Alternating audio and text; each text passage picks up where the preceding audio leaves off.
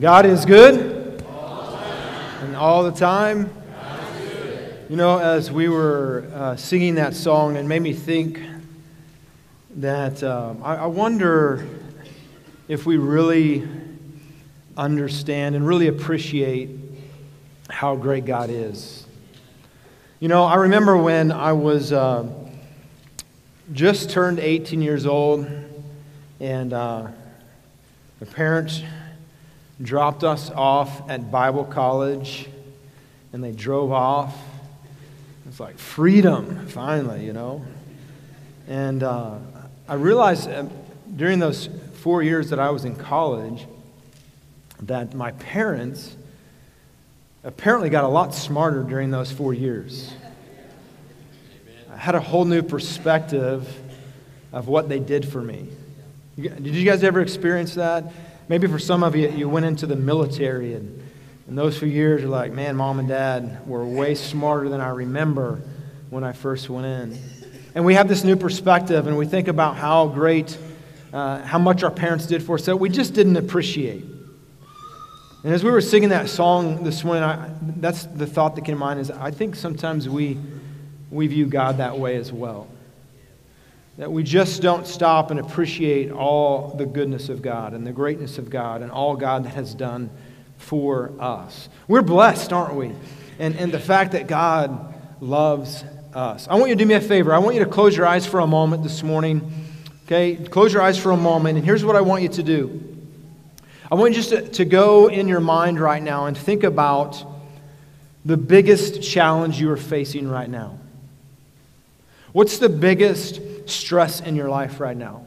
What's the biggest emotional drain on you right now? Maybe it's finances. Maybe it's your kids. Maybe it's health. Maybe it's a relationship that you're in.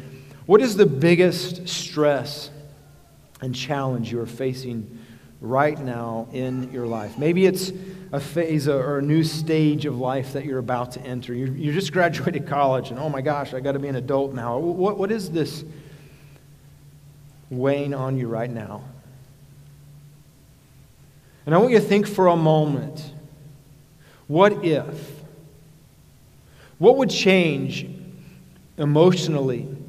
How would your thoughts change? How would your actions change if you believed that God is in control? What if you believed the real God is good? What if you believed, like with all of who you are, that you believed that the real God is holy? What if you believed the real God is wise? How would it impact your emotions, your actions, and your thoughts about this one thing in your life right now that has you stressed? You see, what we view about God and how we picture God to be is going to have the biggest impact on our emotions, our thoughts, and our actions. That's why, as you think about this challenge you're facing right now, the words of A.W. Tozer that say, what comes into our minds when we think about God is the most important thing about us. Let's pray. God, this morning, I pray that you would allow us to have a clearer image of who you are. That we would have a clearer understanding of all you do. Lord, as we pause for a moment and we think about the stress in our life, the obstacles or the challenges that we face right now, Lord, would you help us to really, really believe that the real God is good. The real God is sovereign. The real God is holy. And may we understand a little more today that the real God is wise. It's in the precious and powerful name of Jesus that we pray. Amen. So as I read that statement, we've read this statement every week. We've gone through this series. what A.W. Tozer said, what comes into our minds when we think about God is the most important thing about us. Because you see, how you view God is going to impact your emotions, your actions, and your thoughts. So what if this morning, you walked away from this morning, what if this morning, right now in this moment, you really just took a deep breath and you thought, whatever that challenge, whatever that is you're facing right now, what if you just simply believed God is good? What if you believe that God is in control? What if you really believe that God is wise? What would that mean? How would that change? How would it impact our thoughts, our actions, and our emotions? A few weeks ago, if you remember, we got the seesaw up here, or the teeter-totter. Again, how many of you say teeter-totter? How many of you say seesaw? I was just hoping it would change, because I say teeter-totter and seesaw won. But when we talked about, let me just say for a second about that. You guys really hurt my feelings about that illustration. Can I tell you why? In fact, I think you hurt me and Dave's feelings both, right, Dave? Because I don't know how many people I talked to. So if you weren't here that week, go back online, watch the series on the sovereignty of God, the message. Pastor Dave and I, we got on a seesaw and we went back and forth, and we were just talking about the sovereignty of God against the responsibility of man, and how those balance, and having a healthy balance on that. And the biggest thing that all of you guys said to me over the next week was, I cannot believe that Dave weighed more than you. And Dave was depressed because he did weigh more than me. And I'm like, what do I look like then? I don't know. Anyways, that's beside the point. When we talked about the sovereignty of God, remember when we talked about Romans 9, 10, and 11, Paul was talking about this, the balance between the free will of man and the sovereignty of God. And he ended by saying this, and this will kind of help as we talk about the wisdom of God today. When we talk about bringing a clear image of who God is, the truth is we all have a distorted image, and we're never going to have a completely clear picture of who God is and all that God entails until we get to heaven. And that's what we have to understand, that we don't have the capacity to comprehend all of who God is. That's what Romans 11, verse 33 says. Oh, the depths of the riches of both the wisdom and knowledge of God. That's what we're going to talk about, the wisdom of God. The depths of His wisdom and His knowledge, how unsearchable are His judgments and His ways past finding out. In other words, we're going to have a clearer picture of who God is. We walk through this series, but we're not going to have a perfect picture of who God is until we see Him. Verse 34 then says, For who has known the mind of the Lord? Who has become His counselor? Or who has first given to Him, and it shall be repaid to Him? For of Him, and through Him, and to Him all things, to whom be glory forever. Amen. And so when we think about unpacking this morning the wisdom of God, then we have to understand we're never going to completely get our brains around it. Okay? He's just bigger than us. If you could explain everything about who God is, then He would cease to be God. Okay? Now, on your bulletin this morning, there's a couple quotes, and I want to read the second quote first, because it seems like the first quote really is an expounded version of the second quote. So the second quote is by this German philosopher named Berkhoff, and it says this. This is just kind of us trying to define what wisdom is as we unpack the wisdom of God. It says that it's the attribute of God where He produces the best possible results by the best possible means. That's unpacking the wisdom of God. Now, if you look up at the first quote there on your bulletin, it says the wisdom of God tells us that God will bring about the best possible results by the best possible means for the most possible people for the longest possible time. In other words, God is working to accomplish His will, His purpose, and He's going to use the best possible means to accomplish the best possible outcome for the most possible people. Okay, that's a lot to unpack, but just shake your head if you're tracking with me a little bit, okay? Just shake your head either way, so I'll think you are. Let me give you another definition. It says here, the ability to judge rightly and then to follow the soundest course of action. All right, so again, wisdom involves having knowledge and then being able to apply that knowledge in the right course of action. Then he goes on to say the ability to see the big picture. and to make good decisions based on knowledge. Okay? And then the root word of wisdom really comes down to like two words that we have to understand in order to kind of best we can wrap our brain around the wisdom of God. And those two words are to see and to know. See and know. And when we understand who God is, we understand that God sees all and God knows all. So if understanding of wisdom means that it's about seeing and about knowledge, and God sees all and knows all, then really God's the only one qualified to have all wisdom, because we don't see all and we don't know all. Let me illustrate this for you for a moment. A few years back, when our son was a senior in high school, okay, and he was a typical senior in high school that didn't really want to take all the classes if he didn't have to. Can I get an amen to that? Okay, praise God. He just, like 2 weeks ago, graduated from college, so we're past those, right?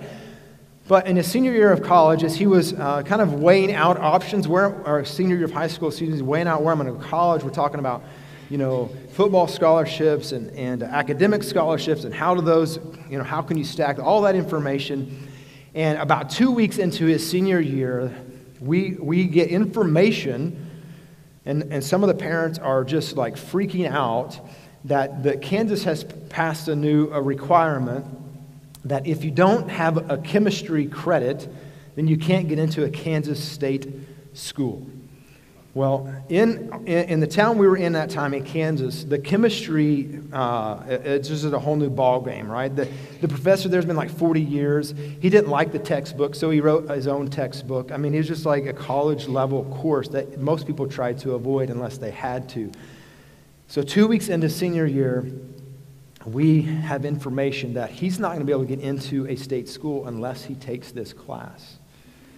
So he's so excited now to take this class. So we pull these strings, and there's 4 or 5 or 6 of these guys that get into this class because they're the same way. They're trying to avoid this class. They get into this class. And so gets into the class, and we'll just praise God. He actually passed it, okay?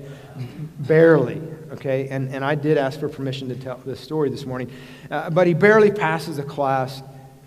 At the end of the semester, you know what we find out? Yeah, that wasn't required. Like, where'd you get your information, lady? That's what I wanted to say. Not to my wife, the other lady, all right? Make sure I clarify that. So we make a decision based on information we had that turns out we didn't have all the information and it wasn't the right decision. Because in fact, because of this D in class, it had a big impact on his overall GPA, and he lost thousands of dollars in scholarships because of this one class. Praise God, right? So we can make what we think are wise decisions based on limited knowledge and limited perspective. So fast forward a few years from that time, we moved back to Texas. Our daughter is a junior in high school, about to enter junior year, and she's dead set that she is going to take the cosmetology plan path through Burleson High School. So I've emailed, I've called ahead of time. Yes, everything's great. This is going to work out, no problem. Show up the day before school to get all that finalized, and the lady says, "Oh, I'm sorry, it's full. The program is not available for her." And I'm standing up, and my wife and my daughter are sitting there, and both give me, like the look, and like I'm supposed to do something about it. And as a parent, you ever have that rise up in you? A holy righteousness of God? Like righteous anger? Raise your hand if you've experienced that. We're going to call it righteous anger, okay? So I feel that inside of me. And you know what God told me in that moment? He's like whispered into my ear, "Remember chemistry?" Oh. And that spirit of righteous anger just kind of settled. And I said, "Nothing." And guess what? It was the wisest possible decision that we could make at that moment. I'm thank you, God. But why do I tell you that? Because understanding that we have limited perspective, we have limited knowledge, but the God we serve doesn't have limited perspective and doesn't have limited knowledge. God sees all, God knows all, and because he sees all and knows all, he's the only one qualified to have all wisdom. What if that challenge you thought of this morning, what if you just settled and said, God, you're good, you're in control, and you're wise. And I'm not going to say what I'm thinking about saying because you told me this class was available. I'm just going to trust. How much would your life change? Well, let's think about those three things we've been talking about for the last few weeks. That how I view God is going to have a huge impact on my emotions, on my thoughts, and on my actions. James gives us a kind of a description of what wisdom is and about God's wisdom. James 3, verse 17. And we're just going to read this real quickly, and then we'll get on through our outline. But here's this kind of understanding of the wisdom of God. It says in verse 17, but the wisdom that is from above, or the wisdom of God, it's first, what does it say? It's first pure, it's peaceable, it's gentle, it's willing to yield, full of mercy and good fruits, without partiality and without hypocrisy. Isn't that a great definition of the wisdom of God? I mean, think about pure and peaceable, gentle, will yield, mercy, good fruits. It's not partial, without hypocrisy. The wisdom of God. Let me give you another illustration before we get into this outline. Now, I've heard this, I read this story a long time ago, and it's a made-up story. And then Ben and I were talking about it earlier this week, and he's like, I think I heard about that in philosophy class. So I'm sure some of you have heard this description. So there was a guy that was, his one job was to hear the train coming, to switch the switcher so the train would go on the right track so as the trains would not collide, okay? And as he's manning his post, doing his job, he looks down below. His young son is on the tracks. His son gets stuck on the tracks. He's yelling to his son, but there's a train coming, and he has a choice to make. There's no way he's going to get to his son in time. And if he leaves it like it's supposed to be, this train is now going to hit his son. However, he does have a choice. He can switch the tracks, although it's really too late to do this. And what's going to happen if he switches the tracks is his son's going to live, but the train is going to be derailed, and probably every one of the passengers in this train are going to die. So let's just give it a number. There's 400 people in the train, and he has a decision to make. What's the wisest possible decision that this father could make in this moment? It comes down to 400 lives to one life. Now, we're not asking what you would do in that situation. Let's just think for a moment. What's the wisest choice that this train operator could make? I think most of us would agree, with probably a little hurt in our hearts, that the wisest thing for this guy to do is to save the 400. But here's what I want to propose to you this morning. It's impossible for us in the room to know what the wisest decision is because we have a limited perspective and limited knowledge. What if the boy on the track who the dad has to make the decision about, what if he is the one who's, as an adult, is going to come up with the cure for cancer? What if that boy is the next greatest world evangelist and thousands upon thousands of people are going to get saved because of this one boy's life? Would any of us in the room know that about the situation? Who would know that? God would. So let's go back to that definition that's on your paper, the top one. The wisdom of God tells us that God will bring about the best possible results by the best possible means for the most possible people for the longest possible time. If wisdom involves seeing and knowing, then we have to trust that God, who is good, who is sovereign and has all wisdom, is working on my behalf. That He's going to bring all things for good. Wouldn't this change your life? Wouldn't this change your thoughts and your actions and your emotions if you could really just rest in the reality that God is who He says He is, and the real God cares for you, the real God is in control, the real God has all wisdom, and He never makes a mistake. In Matthew, it talks about this. It says, if you then, being evil, Matthew 7:11, if you know how being evil, know how to give good gifts to your children, how much more will your Father who is in heaven give good gifts to those who ask? Like by nature, as parents, we want what's best for our kids. Sometimes what we think is best for our kids doesn't turn out to be what's best for our kids because we have limited knowledge and limited perspective. All right, so let's walk through this outline as we think about the wisdom of God revealed to us. How does God reveal His wisdom? I think one of the greatest ways that God has revealed His wisdom to us is through creation. Just go out and look at the stars.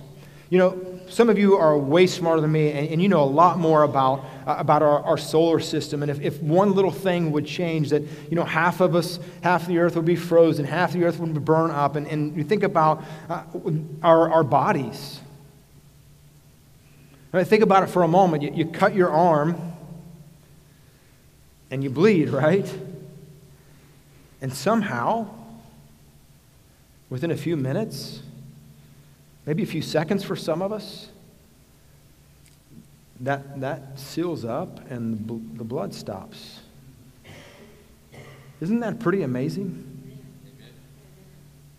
And our bodies, our solar system. Go out and look at the stars. And that's what the psalmist said in Psalms 19:1. The heavens declare the glory of God, and the firmament shows His handiwork. Psalms 104:24. O Lord, how manifold are your works and wisdom. You have made them all. The earth is full of your possession. So He reveals His wisdom through creation. Number 2 there on your outline, through providence.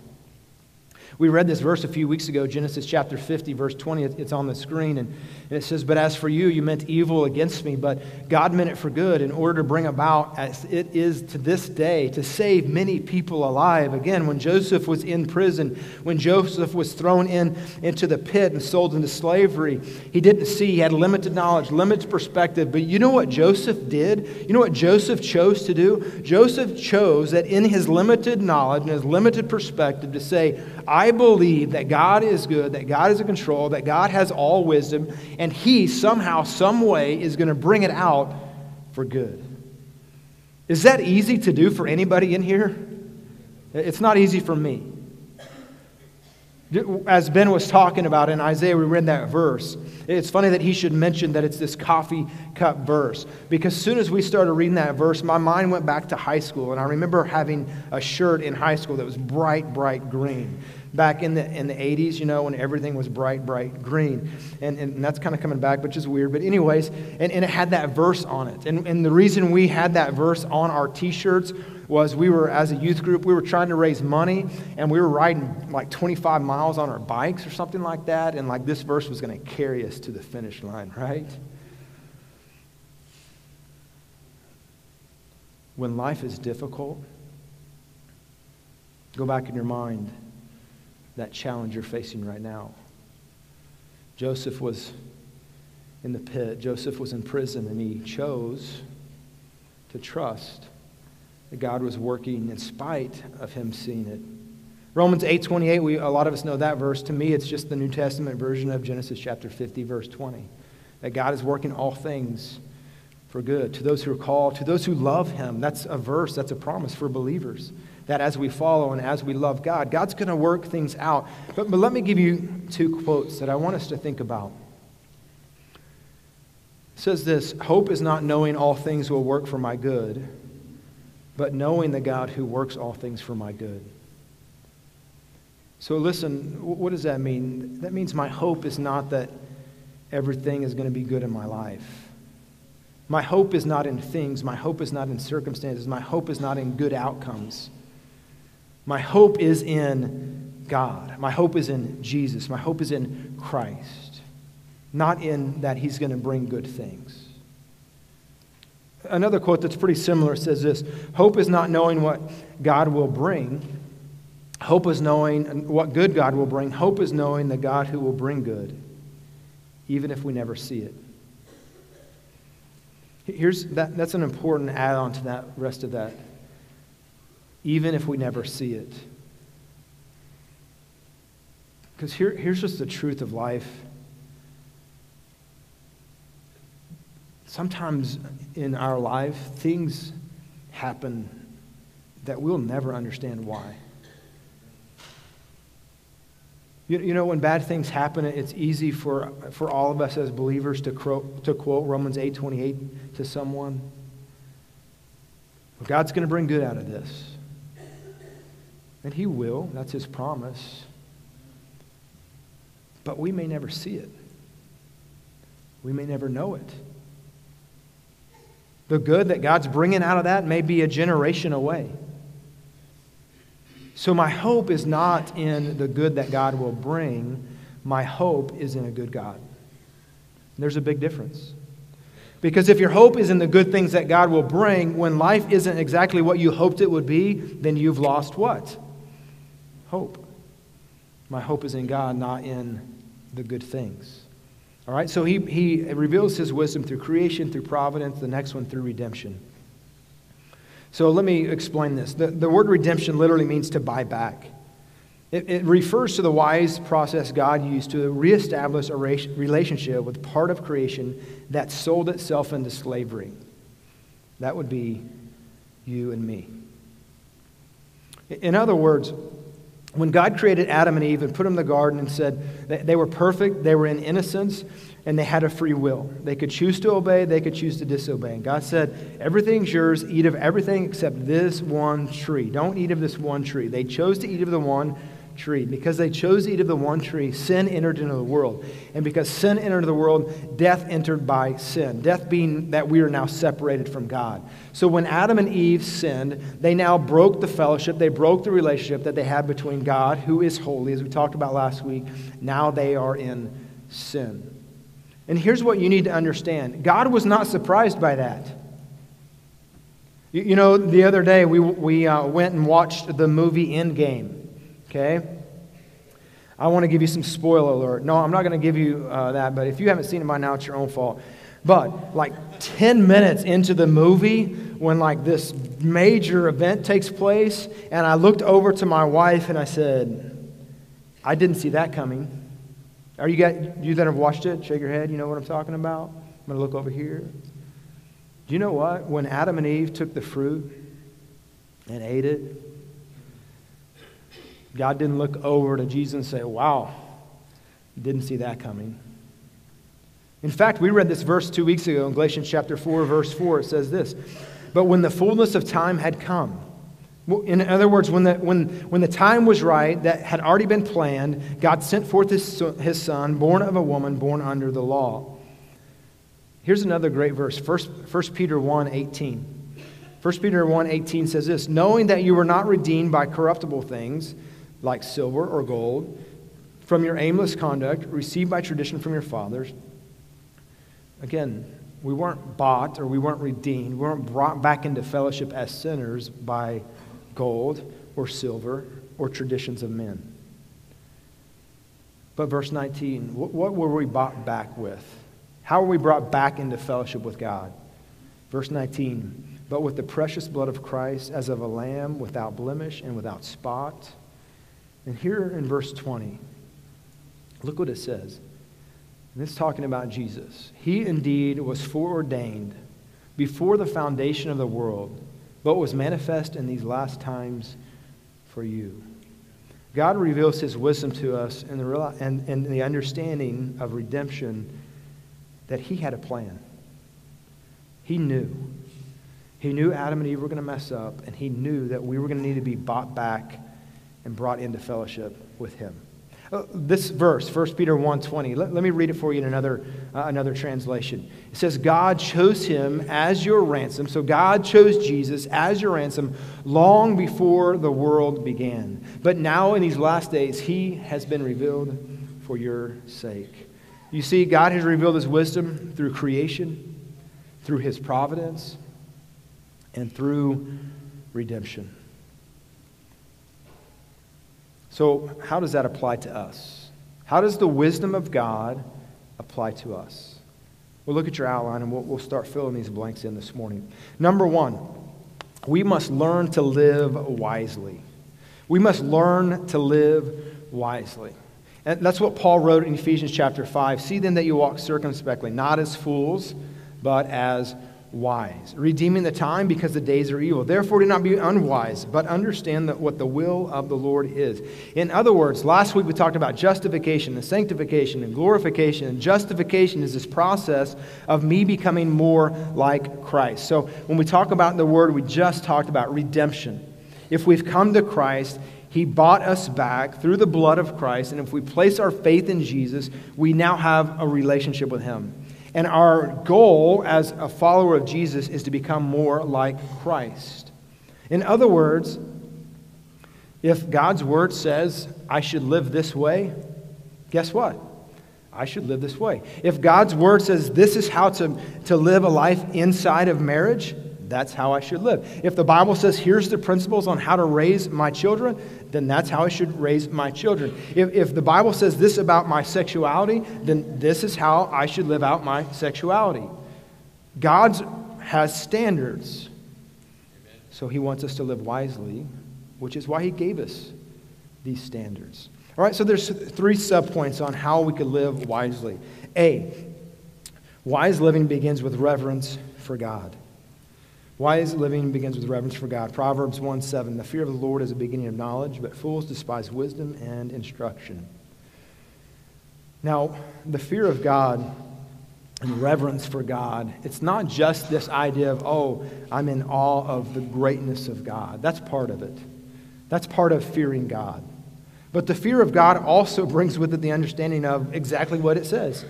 We should fear God because He's a holy, righteous God. And so if He's given us standards to live by, then out of fear and respect, we should live by them. The second part, be there.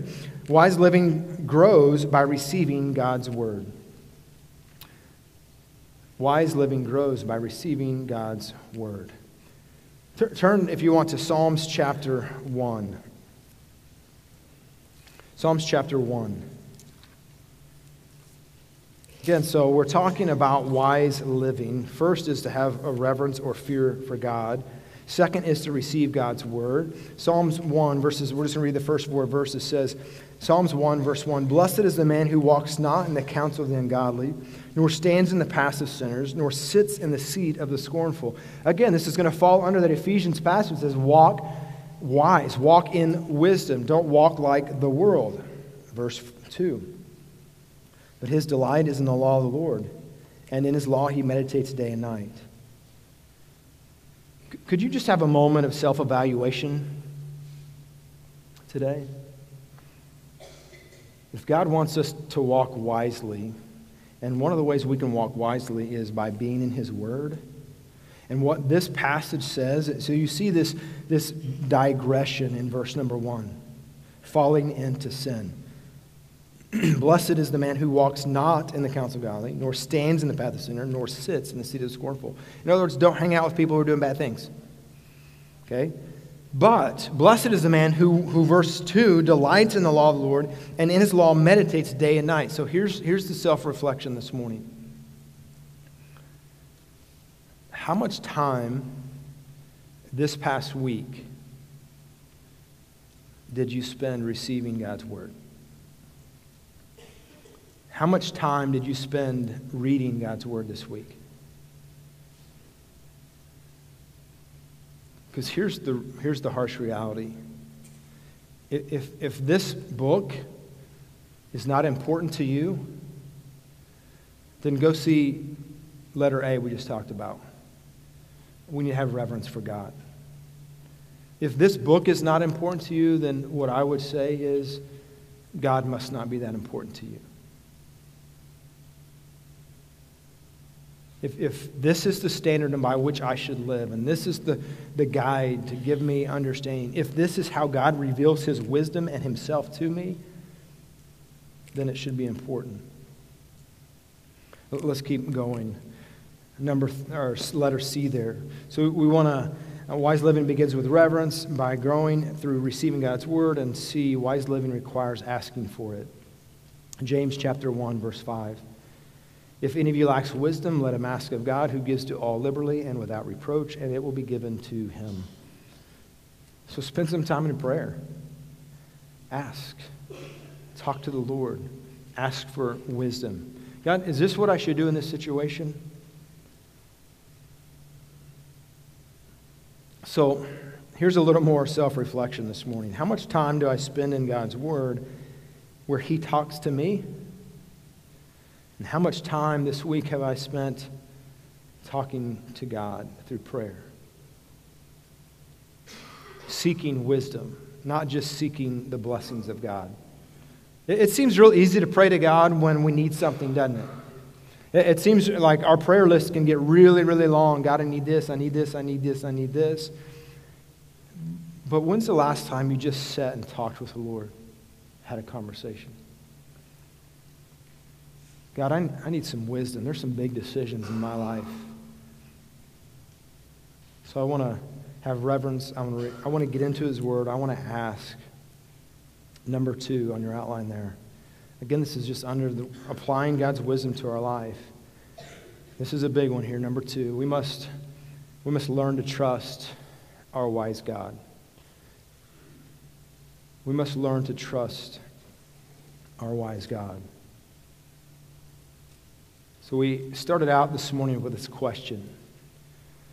How would your emotions, your thoughts, and your actions change if you truly believed that the real God is good, the real God is sovereign, the real God is holy, and the real God has all wisdom? How would it impact your emotions, your actions, and your thoughts? You see, the real God is good, the real God is sovereign, the real God is holy, and the real God is wise. We can trust that he's actively working to bring about the best possible results by the best possible means, and then to make you and me more like his Son. So it comes down to these 2 questions, really. Are you living wisely? Are you in the Word? Are you in prayer? And are you trusting God? I want to close your eyes for a moment again. I'm going to ask Ben and the team to get ready as they're going to lead us in worship again. And I want you to go back in your mind as you started out this morning. What's that one thing in your life that has you stressed out?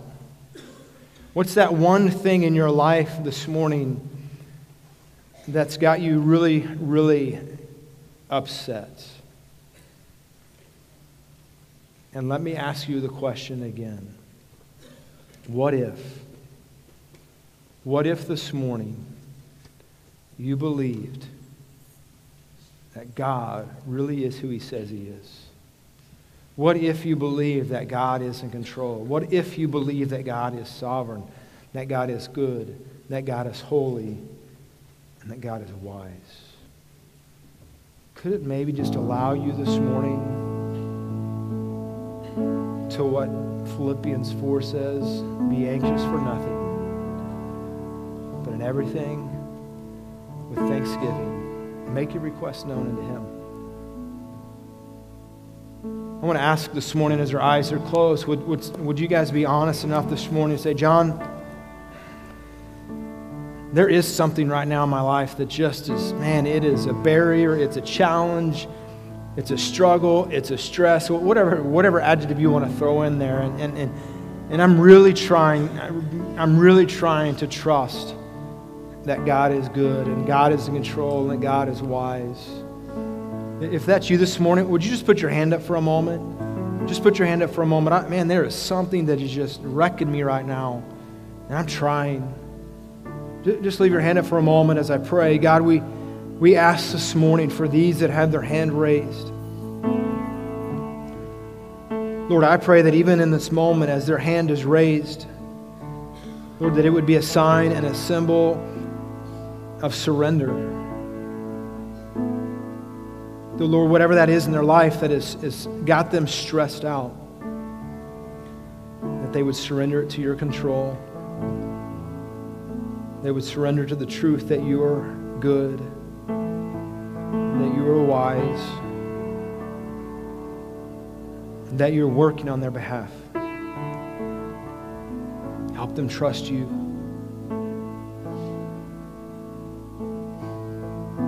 You may put your hands down. I want to ask this morning,